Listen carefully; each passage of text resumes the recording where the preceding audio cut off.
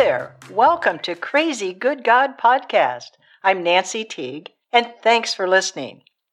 The previous episode focused on a powerful, tiny word that describes God, us, and how His kingdom works. Today, we're going to start finding out how the parable of the prodigal son connects with this tiny word in and hands off God. So first, why did Jesus teach using parables? Because it says He never taught without them. In Matthew 13, the disciples came and asked Him, "Why do you speak to them in parables?" And Jesus answered, "To you, it's been given to know the secrets of the kingdom of heaven, but to them it has not been given. For to those who have, more will be given, and they will have an abundance. But from those who have nothing, even what they have will be taken away." Basically, Jesus is saying the worst kind of nothing to have is when you think you have something, but it is really nothing and will profit you nothing. So it will be taken away, because at some point, God is faithful to make opportunity for you to really have.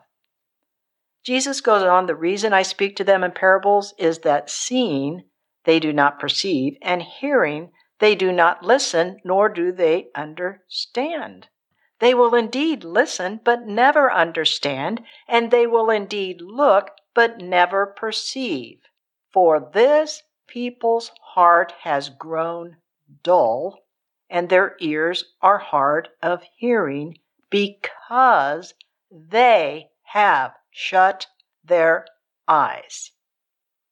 It's like Jesus saying, we already know what we need to know. We have the corner on truth. Our church traditional teaching is right, and anything different is wrong. So they'll not look with their eyes and listen with their ears. Basically saying, we don't want to hear or learn anything different. We're just fine. We don't need more, and we don't want more. In fact, we've got God all figured out. The sad part, and Jesus goes on, and because of that, they won't understand and turn. So I could heal them. So they could have fullness upon fullness. And Jesus says to the disciples, "Blessed are your eyes, for they see, and your ears, for they hear." Basically, you're open to more. You want more. You sense there must be more. You will get more. My goodness, get excited. There is so much more to see and hear.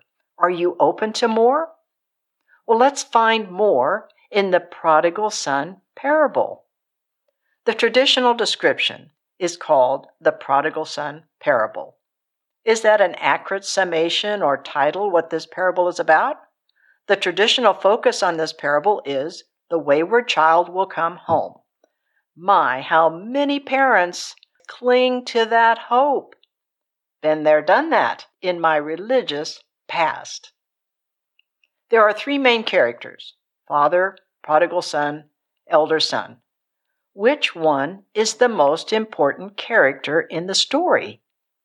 If you've been taught this parable is about the prodigal son, then you'll miss one of Jesus' statements and purpose.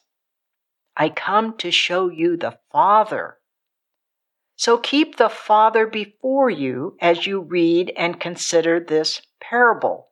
It really is all about the Father, the hands-off Father. Oh, and there's one more important character in this story. It's like a mystery character, the fatted calf. Who is that a picture of? So generally speaking, the father of prodigal and elder son parable is about in, I-N. Hands off, let it be. Do your thing.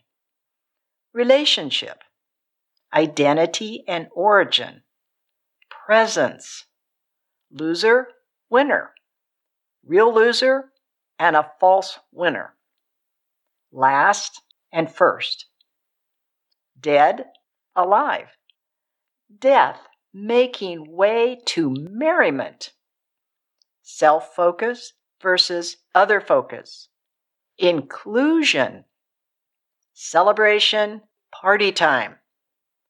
Look for these in other parables. You just might see more. Who was the father? What was he like? Here's a few features I see in this parable. Faithful. There, he's present, always, not distant. But the sons distanced themselves. Lavish, love, care, provision.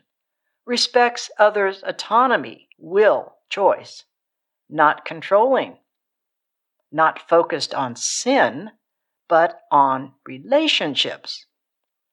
Loves to party. Inclusive. Impartial. No favorites. And his gracious will is on full display. Next Wednesday, we'll look at the prodigal son. Until then, think about this wonderful Father. Bliss to you, and never forget, God is absolutely crazy about you.